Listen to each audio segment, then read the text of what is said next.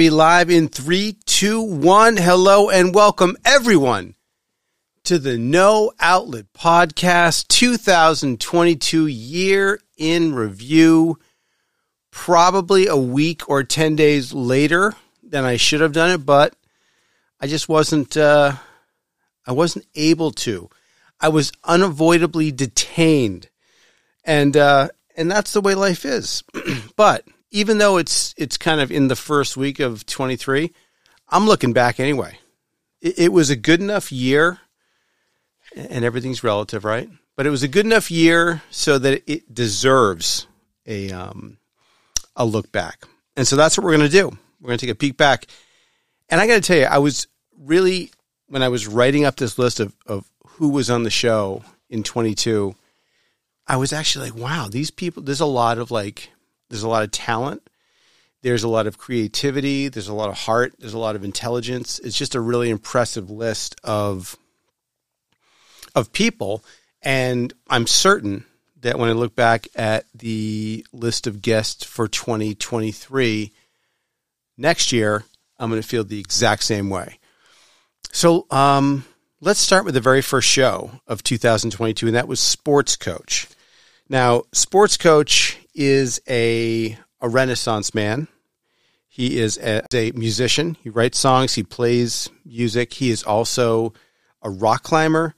I'll give you a taste of what Sports Coach is all about. Crazy. That's cool though. I like that. It's just one of those things where it's tough, but all right, Desert Island, one TV show. I would honestly probably go with Frasier. Nice. I love the show Frasier.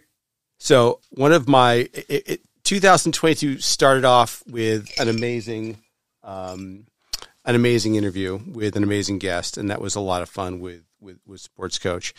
And then Sports Coach, we go into one of our new segments for 2022, and that's Matt and Amelia Fix Everything. And Matt and Amelia are two of our friends. They purchased a home. And they found that buying a home, sounds like a great idea, but then you get into it and you realize that there's no one else there to do the work but you. And we kind of get a sense of appreciation for how much effort they're really putting into fixing their home. It's a great segment. And then this was actually probably at the time, and maybe even still, like my favorite interview in terms of, the person I'm talking to and how I kind of look to them. So it was Sebastian Canelli, who is one of the best improv performers in the world. He's with Rat Scraps. He's been on TV. He's been in movies. He's got his own podcast, Loud About Nothing. Very funny. And when I was taking improv classes, they used to use a few of his videos as training examples. So I remember watching this guy do improv over and over again, thinking, wow, he's just so good. He's so good at it. And so I was like, I'd love to, and I didn't know this guy from a hole in the wall. And, so I wanted to have him on the show, and he couldn't have been more gracious. So just a quick going absolutely bananas. This is amazing. I love that. All right. We're going to play a game called 20 Questions, Sebastian, and it always starts in the exact same place, and that's question number 1. Question number 1, what are your thoughts on the concept that interstellar beings have visited here, our planet, several times, and are actually living among us right now? Oh, I it's all for the banger. I love this. I 100% believe that. I am a big alien guy. I actually think, mathematically and scientifically, it's stupid to think that aliens don't exist. And of course, they have visited us. I believe in the Anunnaki. They are currently here. If you see Nordic people with very large eyes, that's how they're described. The Anunnaki, they're among us, bro. So you should be aware of that. I don't think they mean any harm. I think they look at us as stupid beings, and they're here to try to help move our lives forward. Just talk about a perfect podcast guest. He doesn't know me from anybody. And the very first thing I ask him is, like in a very normal way, like, don't you think it's weird that, you know, aliens have been living among us? And, you know, in true improv fashion, he rolled right with it. Thank you for being on the show. Then I got interviewed. That's not interesting. And then the week after that, we had a gentleman by the name of Jason McHugh, who is the creative QB of Caulifari, but he's so much more than that. He actually also was part of Orgasmo. He's a super talented guy, and originally, right. and then we made some art for another strain called Extreme OG, which is I'd never heard of before, but we have some new art for that, and then our third strain is for Green Lantern, which is really kind of one of my personal favorite strains, and kind of a strain that's sort of near and dear to the company, that we've gone out with a few times. It's from our friends up in the Emerald Triangle at Lantern Farms, and somebody I played Little League Baseball with back in the day. No became way. a farmer, and I don't know, they created this epic strain that has an interesting backstory to it, but then went on to win an Emerald Cup for Best Sun-Grown a few years back, and So cool. it's won a couple awards. So anyway, we're very excited about that strain in particular, and we're Great interview with Jason, and go check out his website, Caulifari.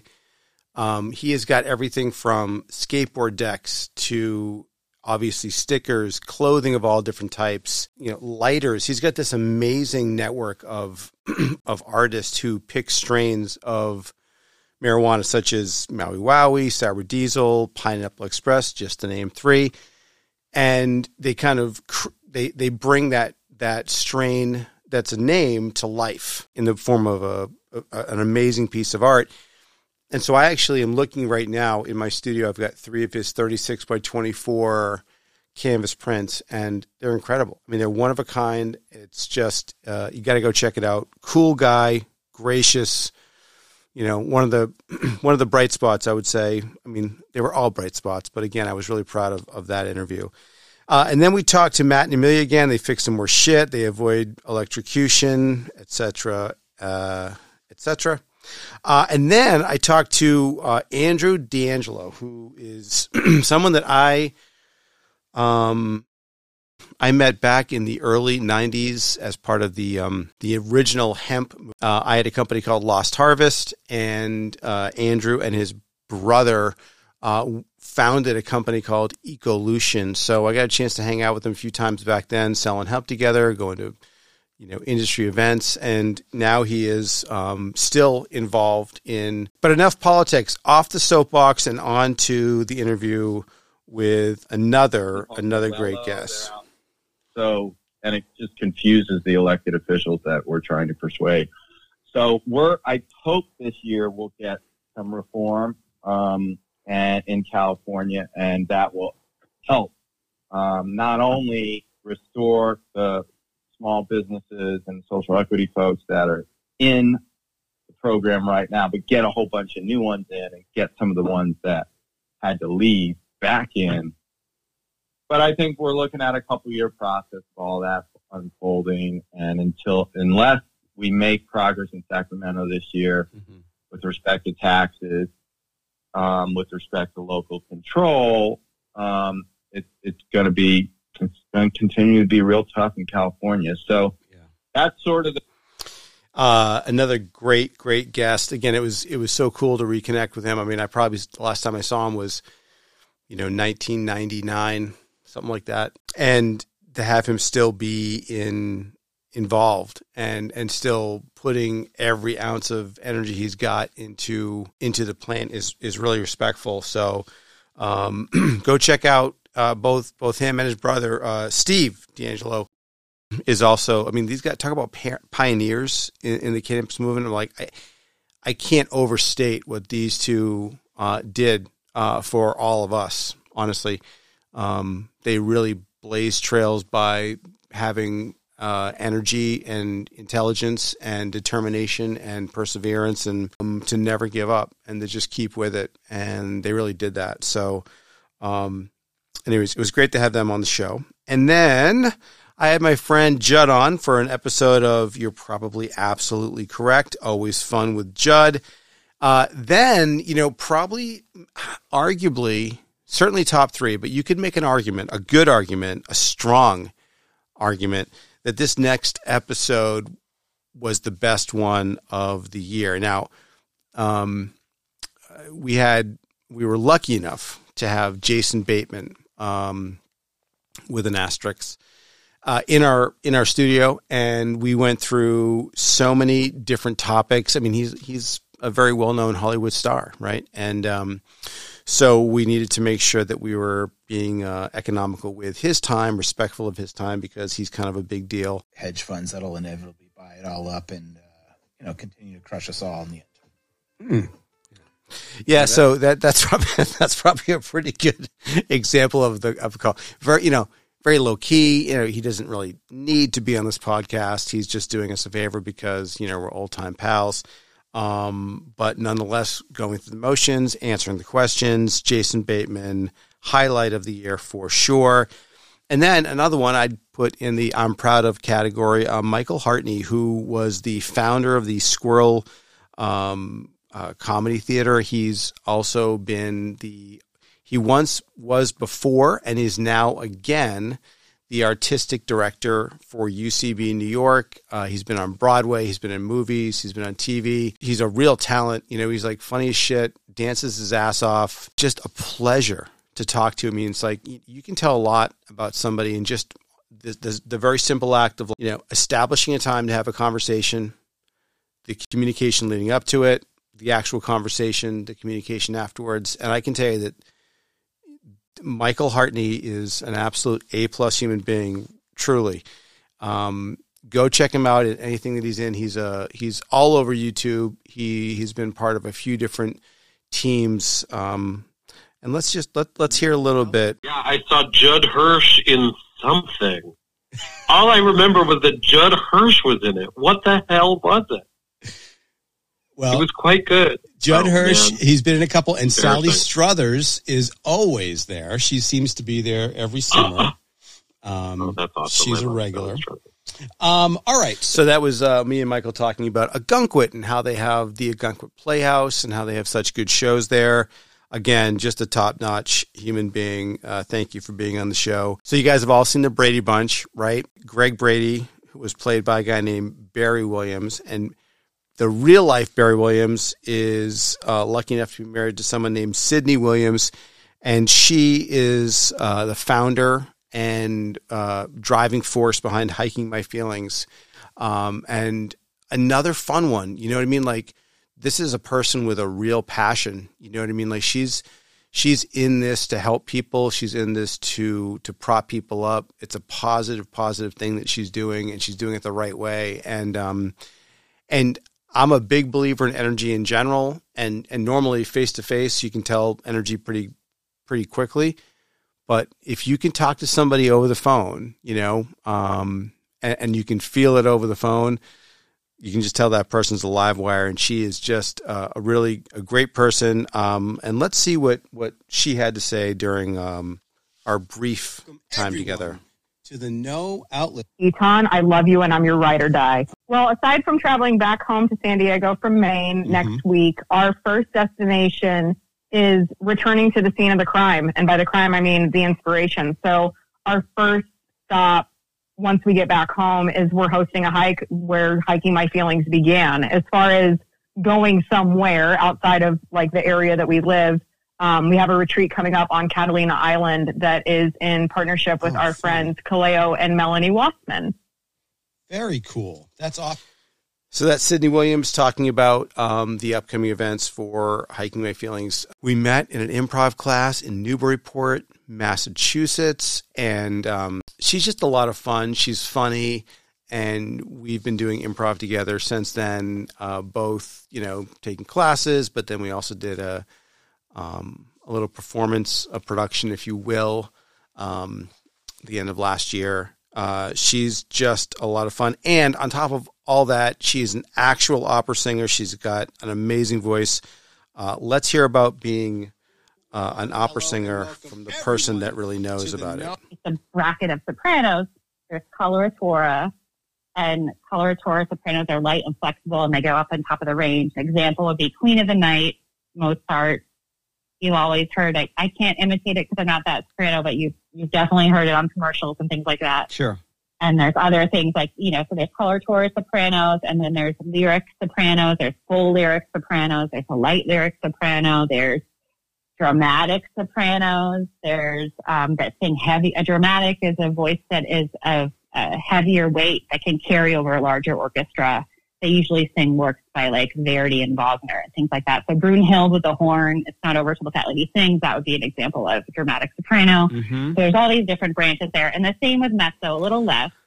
But I mean, who knew there were so many different types of sopranos? I mean, the level of detail that she was able to provide in regards to how opera works and how it's broken up was truly, truly eye-opening and 100% and obviously educational. So worth a listen there. Thank you so much, Emily, for being on the show.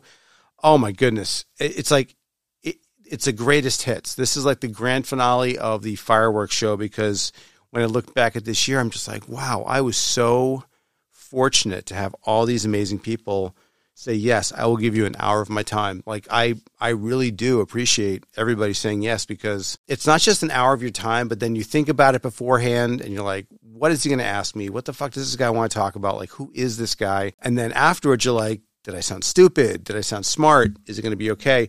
But I always try to I don't want anyone to feel bad about the experience, and I hope that's the way it is. Anyway, guy John G. from Mark's Organic Medical Marijuana Dispensary from Kittery, Maine. They were on a TV show earlier in the year. I believe they won, and they got this whole makeover of their dispensary. It looks amazing in there. It really does, and they really take pride in their work. And as the name would imply, it's an organic house. And John jumped on a call with us. We talked about, what an amazing plant marijuana is, because it really is. And here's some of it. Yeah, that's one of our big attractions there. Well, the only attraction, really. Right. But it's fun going through those fields. As a kid, I used to ride my bike, see the buddies and meet, smoke a joint, grab some apples. Always fun. Yeah, no, that does sound like checking off the box. So that was a little story about how him and his friends would obviously smoke a little weed, go have some fun in the apple fields. I mean, come on. If that doesn't sound like New Hampshire, I'm not sure what does. Thanks for being on the show, John. You guys run a great shop there. Oh, my God. And again, it's just like every time I feel like that's so cool, and this is one that's even as cool. I am really into improv, and in the same point in time that I was being taught by UCB and I was taking their classes and they were showing me different videos, Sebastian Canelli, who I mentioned earlier and was lucky enough to interview, he was part of those training videos. And there was another person, and her name was Alex Dixon. And every time she would come on the screen, everything she said was funny.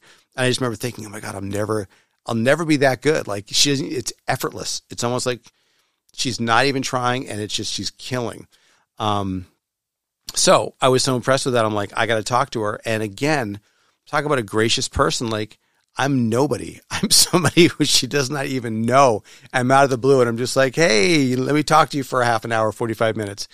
And she couldn't have been nicer about it. And I'm going to play a little bit of the interview right now.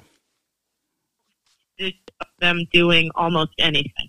Right. So what are they doing? They might not even live down there. They might fly away and then hang out down there sometimes to get food, and then they go back to Mars. Right. We don't know.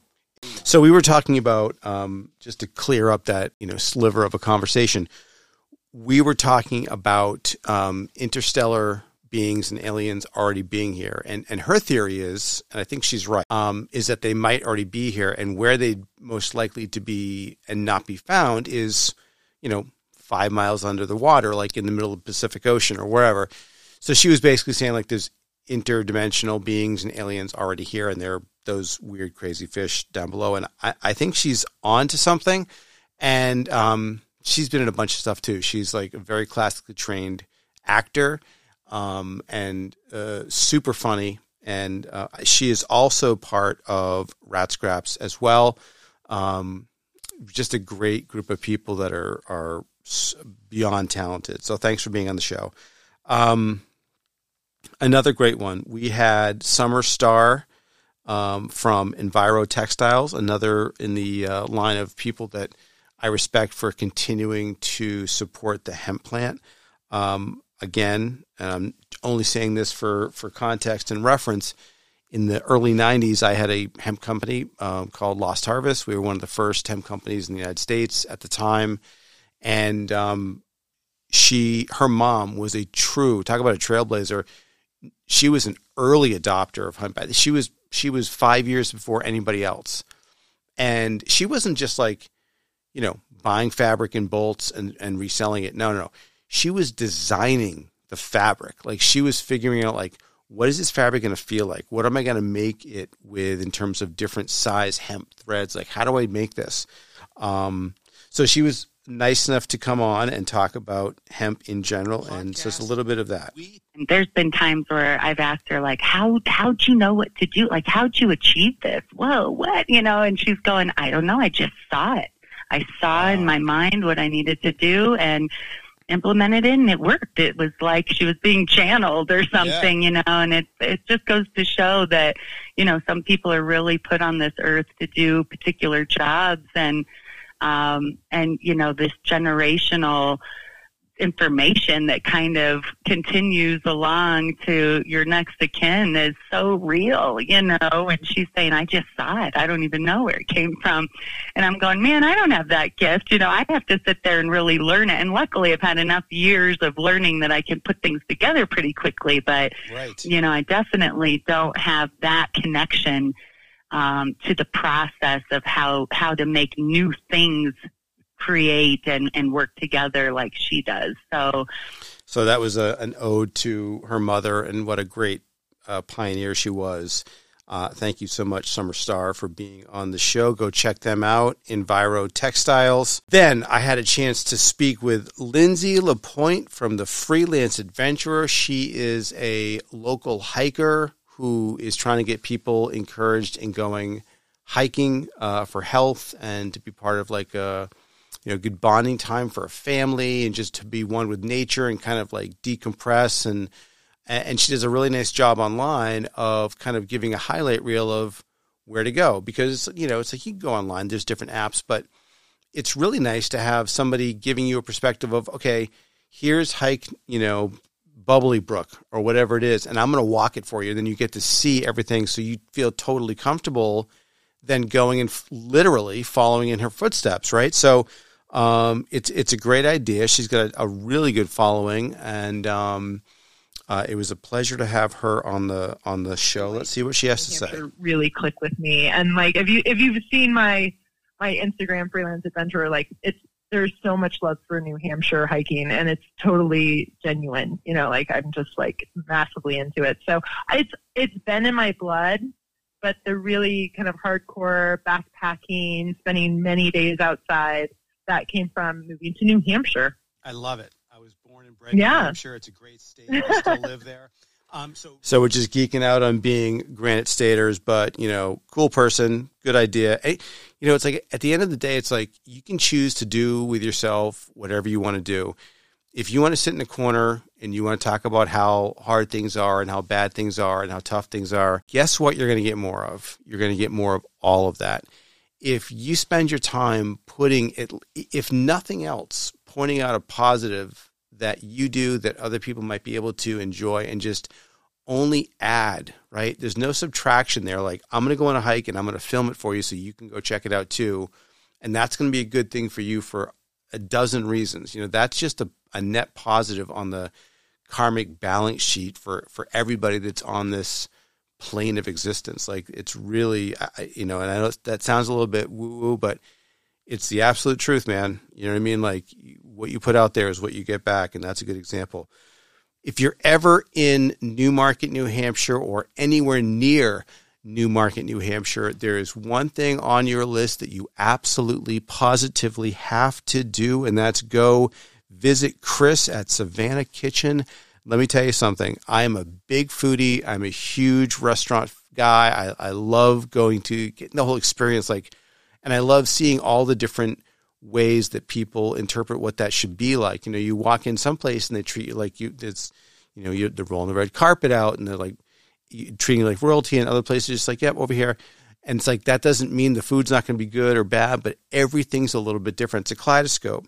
And what Chris has done really well at Savannah Kitchen is he's built an energy there. So with it, when you walk in that restaurant, you just feel like, okay, this is a really good group of people, lots of talk, great vibe, great energy. And then you sit down and you are very happy to find that the drinks and the service there at the bar is probably second to none in that town. I think that's the best bar in Newmarket, and maybe even expand that out.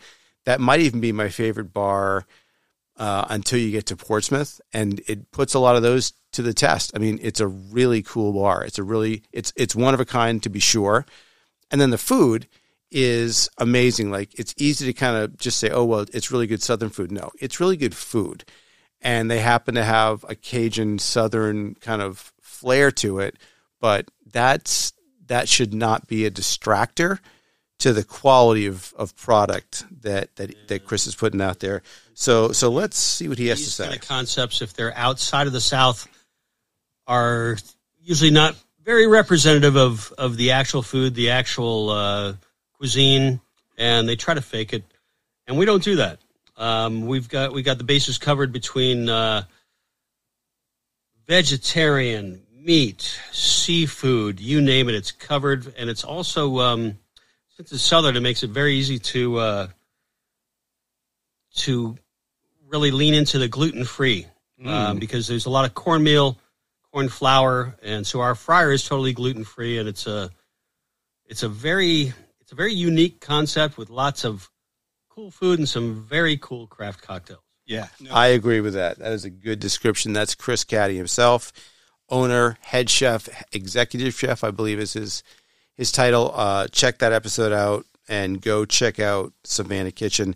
Then Matt and Amelia come back. They fix a few more things. They avoid, I think in that episode, they avoided hitting either the water main for the city or electrical wire, or maybe both, but they're both still with us. And then I tried something different. I tried to do a watch along, which I really feel like a watch along is only good if you've got video, and I haven't quite got there yet with video. But I did a watch along for the show Barry, season 3, episode 6, 710N. And first of all, if you haven't seen Barry, go watch Barry. It's an amazing show. Bill Hader is incredible. Henry Winkler's in it. It's really, really well done. And the best part about it is it's so tight and edited. I think one episode was like 19 minutes. Some are 20, 22, 24. So it's not a huge investment. And they write it so tight. Like they tighten that script up so that there's not a wasted second. So you never feel ever for a second like I'm bored with this show. Like it just keeps going. And it's a great story. Then I spent a few minutes talking about people that chronically leave bad reviews, and how harmful it is and how hateful it is, and if you really want to get a point across, if you've got a legitimate piece of criticism, absolutely you should be able to direct that in a way that you think is going to make a difference. But here's my question. Will you get more effect by going directly to the business owner first and saying, hey, I'm a patron, I spend money with you, and here's where I felt like my customer experience fell short, and provide that feedback directly to someone who can do it? Or do you think it's better to go online, give a 1-star review, and just trash this company with really you're not interested at that point in making anything better. You just want to spew your negativity out there and put it against somebody else. And these people are trying to make a living. Like my mother was a small business owner for my entire childhood, and these people are literally these restaurant owners are putting food on their table day to day, trying to make it work harder now than it's ever been before. And that doesn't make it any easier. So again, you don't like the service, you don't like the food, there's a spot on your spoon, whatever your complaint is. First of all, you should probably rethink what you're complaining about, because we're so fortunate with what we have here. But put that aside and then say, okay, well, you got a complaint with an establishment? then go to them. You know, don't be hurtful on purpose. It'll all come back to you. Just don't do it. Then we talk about TikTok, dangerous or not, and then we get to the one that I'll never forget doing, no matter what year it is. So my father, David Jewell, an amazing man, passed away in 2022, and you know, he had he beat cancer in 1991. They gave him less than 1% chance to make it. He made it. He was cancer-free and lived a great, fun, happy 31 plus more years. And at the end, it wasn't looking really good. And so Father's Day came around, and, you know, without going into a whole lot of detail, it wasn't easy for him to speak all the time. So I could never really have him on the podcast. And truth be told, when I started the podcast, the first person that I wanted to talk to was my father. You know, he was the first one that I wanted to ask questions to, and just have a conversation with, because I love this medium. I love having conversations, and, you know, I love him. Right. So it was a natural, and I could never really do it. So, but I wanted him to know. I wanted him to know that was something that I really wished could have happened. So the best thing I can do is I took Father's Day this year, and I devoted the whole show to just talking about my dad. And I told stories about when we were growing up, and I told stories about, you know, things he did that he probably doesn't even realize that I know he did, or that I saw he did, you know. And so I think when he heard the podcast, which I know he listened to it because he told me right afterwards that he needed it. I know that half of it was probably information that he had never heard before for the first time. And it was really emotional. It was like, you know, heartfelt and, you know, sincere and deep. And, you know, it was the best way that I had at the time to express to him, you know, what a great person he was, and how thankful I was to have him as a father.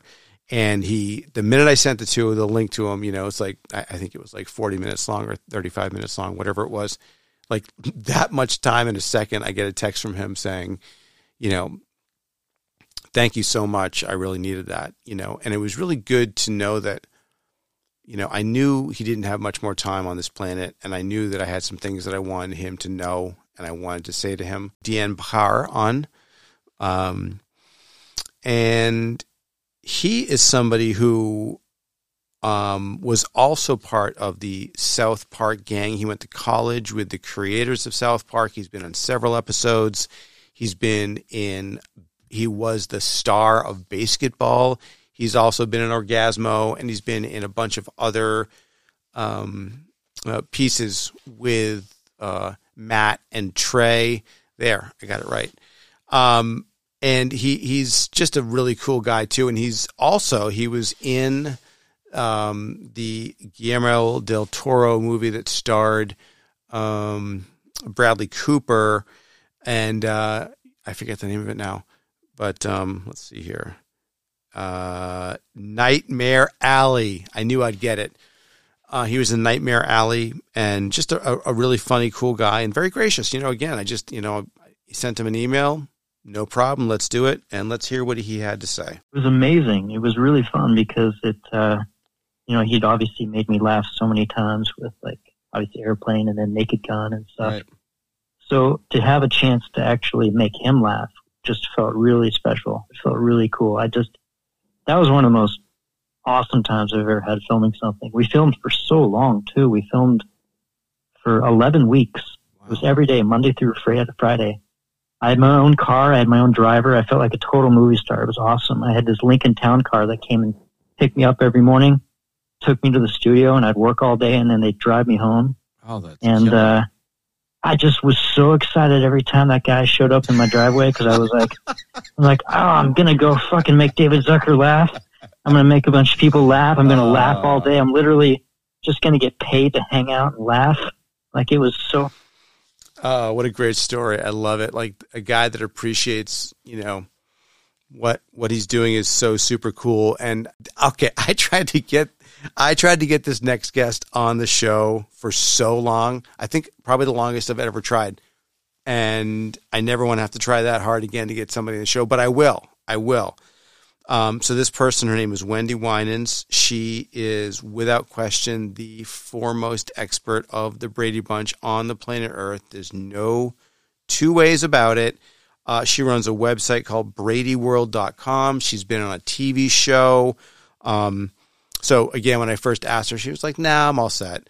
And then I think I asked her maybe like 6 months later, "No, I'm all set." And out of the blue, she emailed me, and then she was like, "You know what? I'm going to be on a TV show, and I think it would be a good time to be on." I'm like, perfect.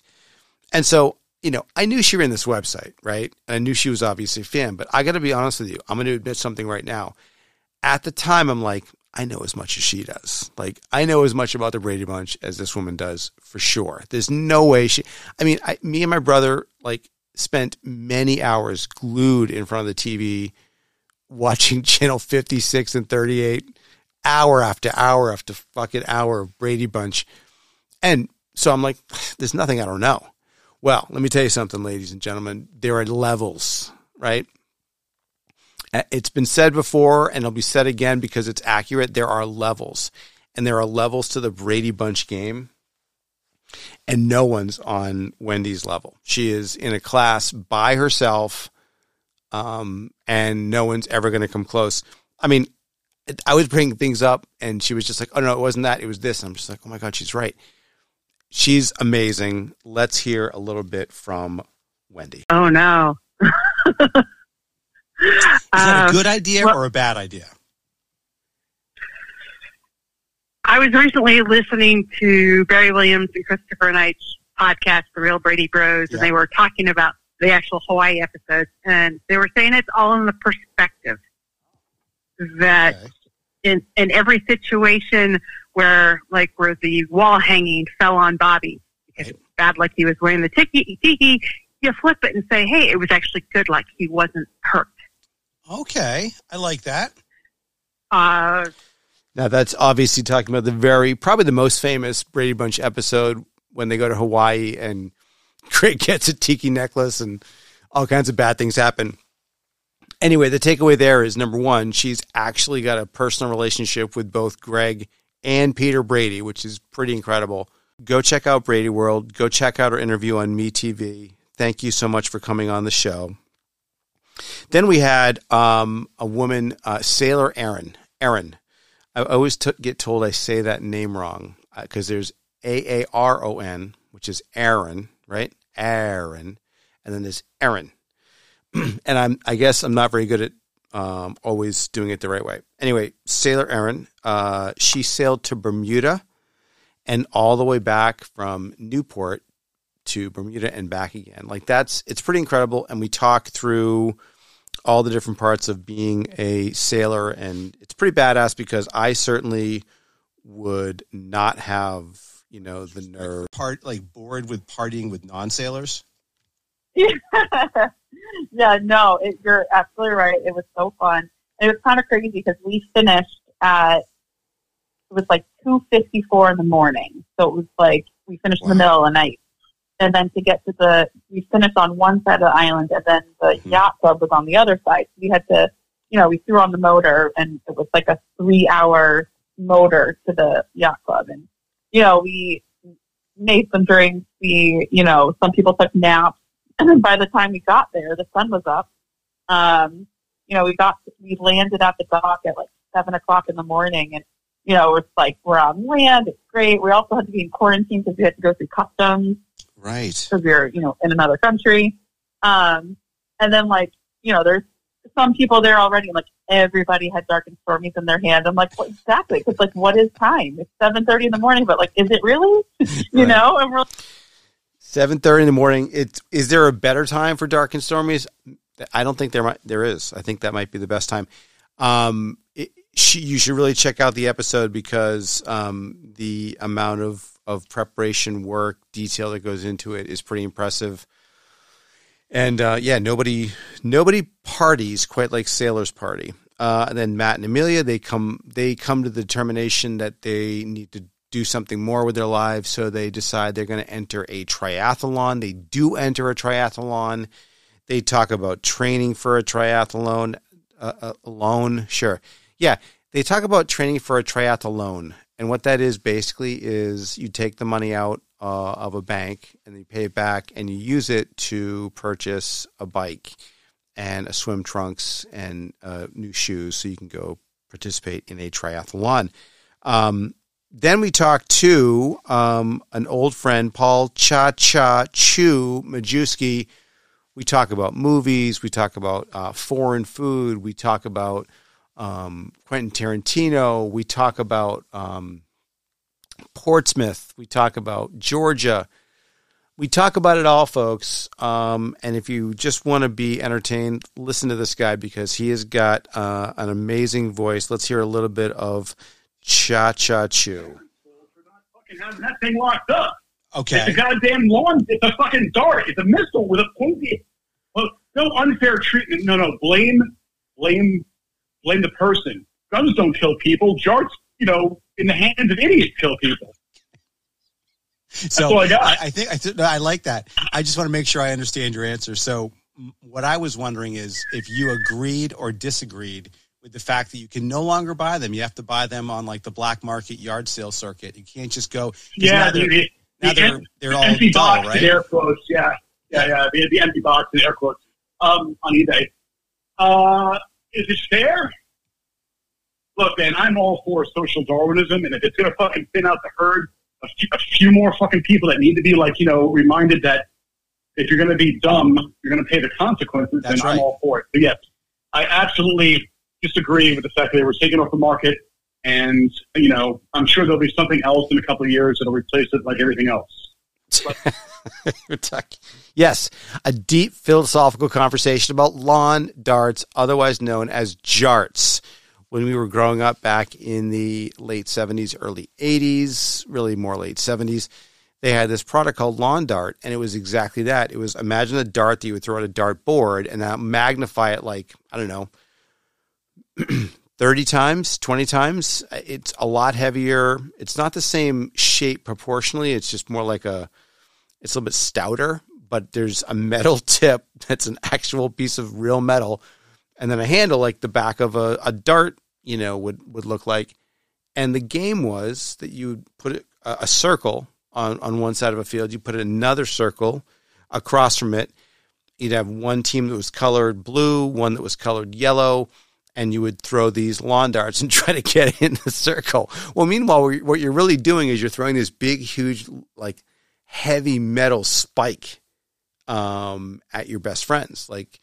And it's really not a great idea. I mean, honestly, when I think about it, it's like, okay, who was the guy that thought we have to come up with a new toy? What do we do? Well, first let's get 4 pounds of metal. Let's point it like a dart. And then let's create a handle so that anybody can pick it up and throw it and almost have no control over where it goes. Then let's take that unwieldy, dangerous, deadly piece of equipment and let's give it to two across, set of children looking at each other, and let's have them throw these things at each other. Really? And someone said, yes. And everybody fucking have them. It's not just had them. Everybody had them. And it's not just the fucking toy manufacturers. It's the parents. Yes, okay, maybe they shouldn't be made. Okay, fine. But did the parents have to buy them and put them in place? Because what happened is there were a couple of kids that got one of these darts to the skull, and that was it. And then you can't get them anymore. So that was a lot of time spent on the topic of lawn darts, but that's what we do here. Then we had an ultra marathoner, somebody who's lived all around the world. His name is Guy Cheney. He was a great guest, and let's listen to After school some of that. special. You never. And I just wanted something different, and I also kind of had a longing to come back to the U.S. I wanted to kind of get some things squared away, financially. My parents, although they're young, my dad's 73, they're only 20 years older than me. Right. My mom's 72. I wanted to come back, and my dad, chance, had started a retirement job. He's like, I'm going to fertilize lawns, spray lawns. He had done that early in his career. Yeah. He'd retired. I remember that. Yeah. You remember that. He did Sure that do. in Rye back in the day, treating all the chinch bugs and stuff, and he had a landscaping. Treating all the chinch bugs. That's Guy Cheney talking about his dad. Great family, great people. And growing up in Rye was just a special time. And he's a pretty incredible guy. He races he's raced hundreds of miles at a time, and it's good shit. Then we had a dear friend of mine. His name is Off the Grid Mike from Timberhawk Carpentry, which would be impressive enough. But in addition to that, the reason why he got his nickname Off the Grid Mike is because he's built a beautiful home, truly impressive domicile that is self-sufficient in every way. And he's got, the solar panels, and he's got capturing water, and he's growing his own vegetables. And it's really quite something. He's got chickens. He's got a geodesic dome. He's got 2 beautiful Rhodesian Ridgeback dogs. And he's a great, great dude. And he came in, and it was great to have him live in studio talking about all of his adventures. Hello. Most beautiful weather. Mm-hmm. Every day. Every day. All I had was shorts and T-shirts, and certain times of year you had to put a sweatshirt on in the morning. Mm-hmm. But no seasons. I really missed that change. So I'd have to be somewhere with seasons. Okay. I like the cycle of the seasons. Sure. Yeah. So parts of California have a season. Yeah. So I'm looking for a state, Michael. Oh, I know. Nail me down. Yep. Yeah. Well, I guess I'd have to choose California just because if I'm allowed to choose a whole state, it has a lot to offer. Yeah. One of the things I love about that guy is that he is his own person. And, that was a perfect example. Like, I asked a question and he just, he couldn't answer it the normal way. He had to do it the Mike way. And I love him for that. So thank you for coming on the show. Then I talked a little bit about, so Guster is a musical band out of Portland, Maine. They've got a few top 10 hits, but I wouldn't call them a massive musical group, but they've got a really passionate and dedicated following, and they've got some really good songs. And they put on this event every year at Thompson Point in Portland, Maine, and it's called Guster on the Ocean. And they've been doing it for a few years. And then, I was like, me and my girlfriend were going to go up there. And actually, the reason why we even looked at going was Alex Dixon, who the improv black belt, who I had on my show. She was going to be going there and doing kind of like a little bit of improv comedy as part of the festival, but it ended up somehow, I think one of the 3 people that were going to do it couldn't do it or something like that. So they bailed on it. But in the meantime, I had bought tickets to go, and I figured, well, you know what? I want to go check out the improv, but I'll see what Gunther, Guster's all about. Gunther. Sure, I'll see what Gunther's about, the little dog Gunther. I'll see what Guster's about, and that's what we did. And it was the best time. Like, they really know how to put on an event. And so I walked away. I went to that show not really caring about Guster, and I walked away a Guster fan, like, truly impressive. And if you guys are anywhere near the Portland, Maine area in August of 2023, I highly encourage you to go check it out because it's a gorgeous setting. They've got food trucks. The vibe is incredible. The music is just fun. And it's just, it's easy to get into. It's not like going to like Great Woods or something like crazy like that. Like, it's easy to pull in and park. It's easy to leave. We got an Uber from downtown. And then the best part is whenever you want to go, because it starts in the day, you go and then go to the Old Port, you know what I mean? Like, and have a night down there. It's like a lot of fun. Then after Guster, we had the results of Matt and Amelia finishing the triathlon, which they did. Very impressive. Those 2 are now triathletes. Then I talked about Manti Te'o. There's a Netflix documentary that you should all go check out. And, my takeaway from watching it, I didn't really care about it when it happened at the time, to be honest with you. It was so far away from my consciousness. I was just like, whatever. That guy, like, and that was the problem. It was like, it was one of those periphery stories that like, you just believe what you heard. And if you really pay attention to what happened, it was like, he was absolutely completely slandered, by one of the original cases of catfishing. Before catfishing was catfishing, this dude get catfished. And my takeaway from watching the documentary was fucking cost him $1 billion. Cost him $1 billion because it fucked up his head. He started playing like shit. He dropped way down in the draft, which kills your ego, it kills your confidence, and it also kills your paycheck. And it never really left him. That stigma always stayed with him, that he had somehow been part of it, or that he had lied in some way or been deceitful. And it was such an unfair position to put this poor kid into, who had done nothing but just work hard and try to do the right thing his whole life. Think about it. It cost him probably jobs on network TV as a commentator or analyst or whatever. It could have cost him like coaching opportunities. It could have cost him, he could have started like Manti Te'o's youth football academy, or who knows what, endorsements with fucking Papa John's or Mountain Dew or some stupid car dealership. Who knows? Right. But add up all those opportunities that he was just never able to get near because there was a stigma attached to that guy because of a falsehood. Right. And then you go back in time and extrapolate it out, probably close to $1 billion. And that was that episode. And then we talked to a guy, Fun and Gamester. We had a lot of fun with Mr. Scott Gamester. Then we had a whole series in October. We had 5 episodes, Sober October. And the cool thing about our Sober October gang is that it's not just about alcohol or drugs.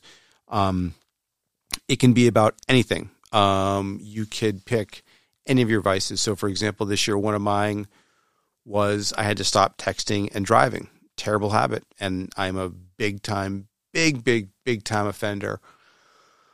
So I took I made October the month that I actually would just never look at my phone when I'm driving.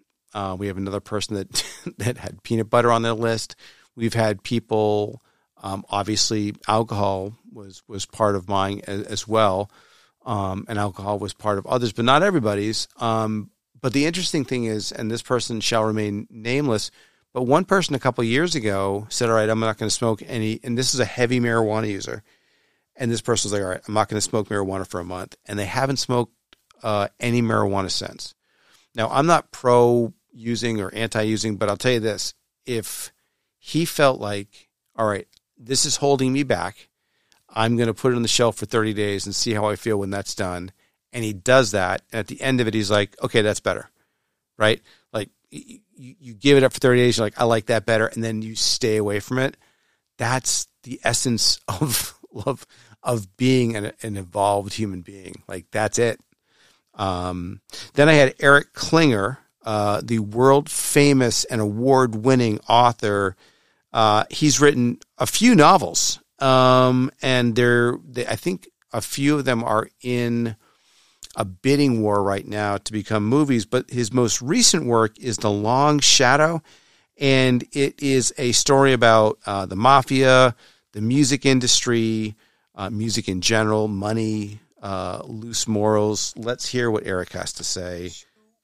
And as a reward for him being such a stand-up guy, Fat Tony discloses that his grandfather had a Bahamian bank account that is, got a pretty serious amount of money in it. And then they go through how to repatriate it, with the IRS and everything else. And they determine that it's best to leave it offshore and just invest it into his hedge fund. Now, Leo is not a hedge fund guy. Leo is a professional guitar player in New York City. His wife happens to work at Goldman Sachs. Okay. Convenient. So he's like, well, what hedge fund? What are you talking about? They're like, the one you're going to set up. So if you haven't already, go to your local bookstore, go online, and get yourself a copy of The Long Shadow. It's an amazing story from an amazing author. Then we had Dan Finan on. environmental engineer focused on water systems, and we learned everything that we would ever want to know about how to clean water and about what happened to Jimmy Buffett, and many other topics. It was great to have Dan on, great dude. And then we had an episode where we had a meeting of the minds. I'm not sure if it was I don't know if it was a brain trust necessarily, but we did have a series of people. I think there was 1, 2, 3, 4 people on at once. We were talking about fantasy football, people that were in my fantasy football league.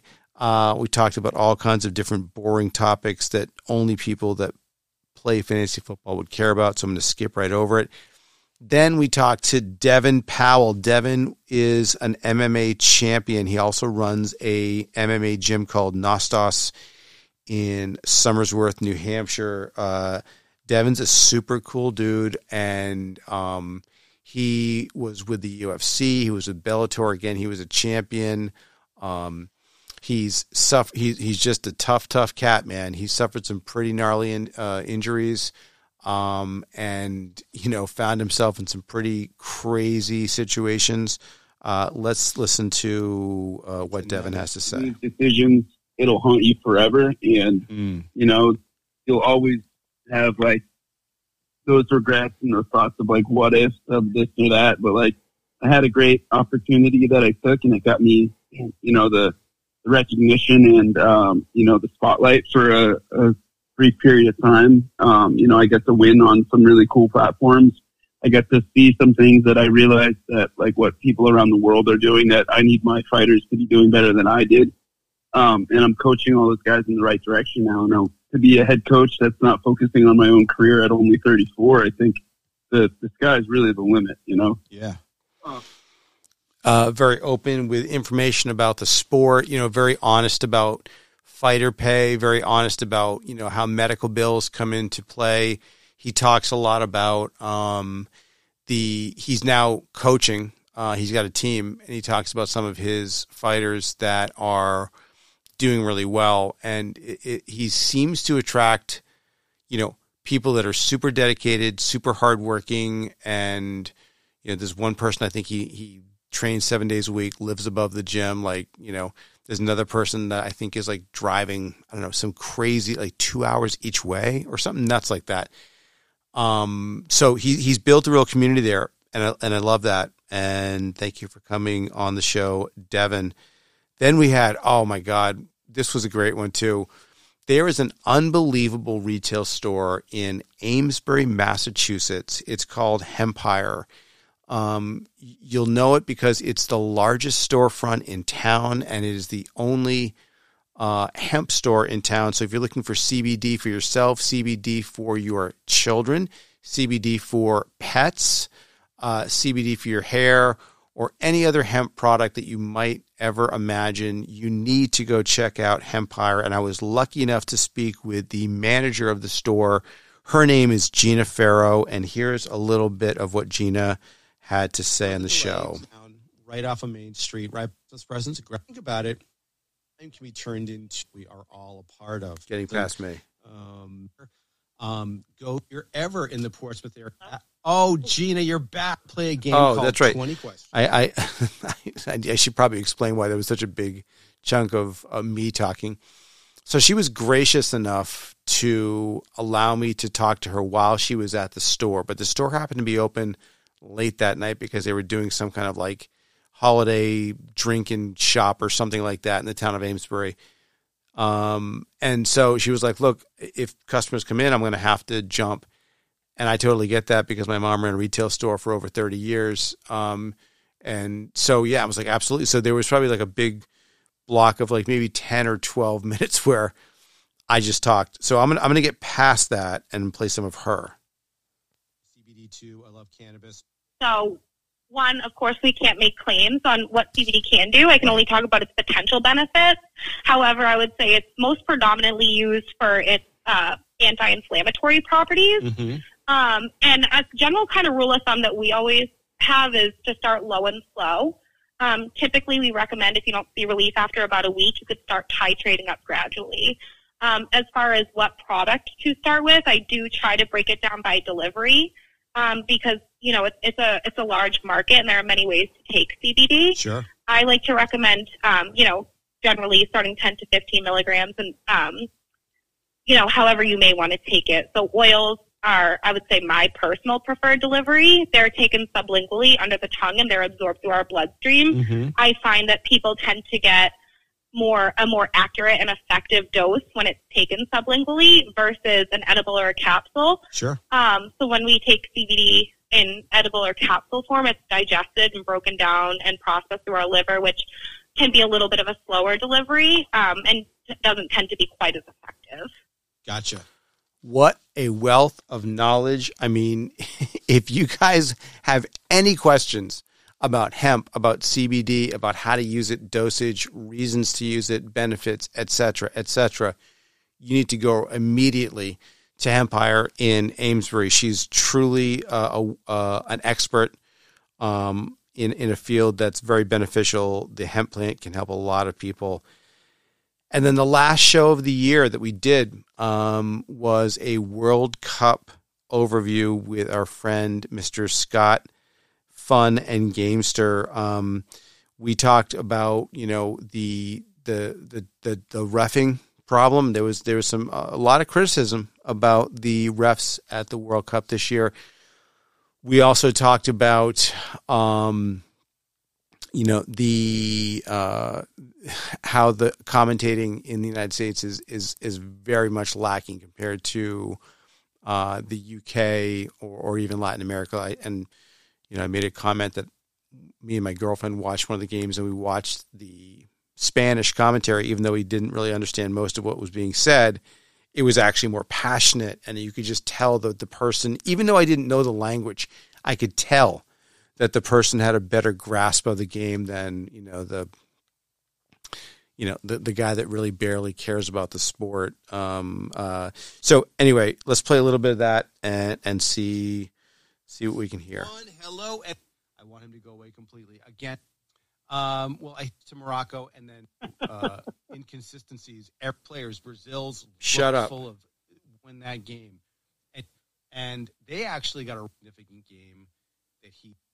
Right. Well, I'm not that good at sheet rocking, so to the eternal shame of my family, but don't tell anybody that between us. No, I won't say a word. But if you they were rugged. I mean, they played not dirty, but really, really, really tough. Mm-hmm. So. It seemed like there was a lot of plays where I was like, that's an odd. And it didn't feel like that ref was in control of that game at all, right? Worse than favoring one side. He didn't have control of the game, and he was calling weird things. And I think at one point they actually forced him to go the second PK. Oh, yeah. Right? Oh, they kind of I think they were going to leave the field if he didn't go look at it, and then you look at it, it's like, oh, yeah, that's totally a penalty kick. Right. Yeah, that's just one example of many of how, look, the World Cup wasn't perfect, but at the end of the day, I think this year's World Cup, 2022, will go down in the history books as being one of the better tournaments. I mean, it was every single game was tight, very competitive, very few lopsided games, which is really, it's all you want in soccer. I was a soccer coach for 12 years. I was a ref for 6 years. And I got to tell you that the most important thing is you've got evenly matched teams. If you have teams that are not evenly matched, it's not fun. It's no fun to watch someone lose 10-0. That's not fun to watch. What's fun to watch is two evenly matched teams with, some of the best athletes on the planet trying to systematically and strategically and tactically break the other set of 11 men down and put a goal past them. And, I know Americans love to see goals, but 10-0 is not a good game. I've seen games that are 0-0 that are more exciting than, a high scoring baseball game for sure. But this World Cup, I mean, that final game, I'm not sure if I've seen a better competitive soccer game ever in my life. I mean, it was just unbelievable. If you wrote it, before that happened, if you wrote the script and you tried to sell it to a production company, they'd be like, "This is the stupidest story because it's never gonna go that way." Like Argentina had it in their hands 3 separate times, and 3 separate times France came back and brought it to the next step. And everyone's like, Messi, and absolutely, Messi was a big part of the reason why they won. But that goalkeeper, that's the guy. That is the guy. If you can point to one person and say, without this one person, we couldn't have won. Because you know what? I'm not saying that you definitely could win without Messi, but you definitely could not win without that goalie, right? So we could have that debate all night long, but we're not going to. So I just wanted to say officially thank you to everyone who was on the show. It was my pleasure to have you on. It was a really cool list of people, and I'm looking forward to the guests that we've got lined up for 2023. We're probably going to stick to kind of the same format, mostly individual guests. From time to time, we will have some panels. And once in a while, I'll just jump on myself. But I really, the reason why I do this, the reason why there is a No Outlet is because I love talking to people. And, as I'm putting this together and I'm listening to all the different people that I've had conversations this year, I'm like, wow. It's like hearing it again, hearing that conversation. Like I haven't listened to some of those people have a conversation with me since I did it, January, February of last year. And like hearing it again, I'm like, wow. Because it's not like I sit around and listen to the episodes over and over again, right? I mean, it's like I have the conversation, and I almost never listen again because it's not about the listening back. I like talking to people. So I'm hoping to do a lot more of it in 2023. Get some new guests. I will do a lot more of it in 2023. We're gonna get some amazing guests, and thank you so much for listening. That went longer than I thought it was going to. I was hoping for under an hour. I didn't quite make it. 14 minutes over. I apologize. Please forgive me. And I hope you guys have an amazing day, week, month. Best of everything to all of you. Thank you.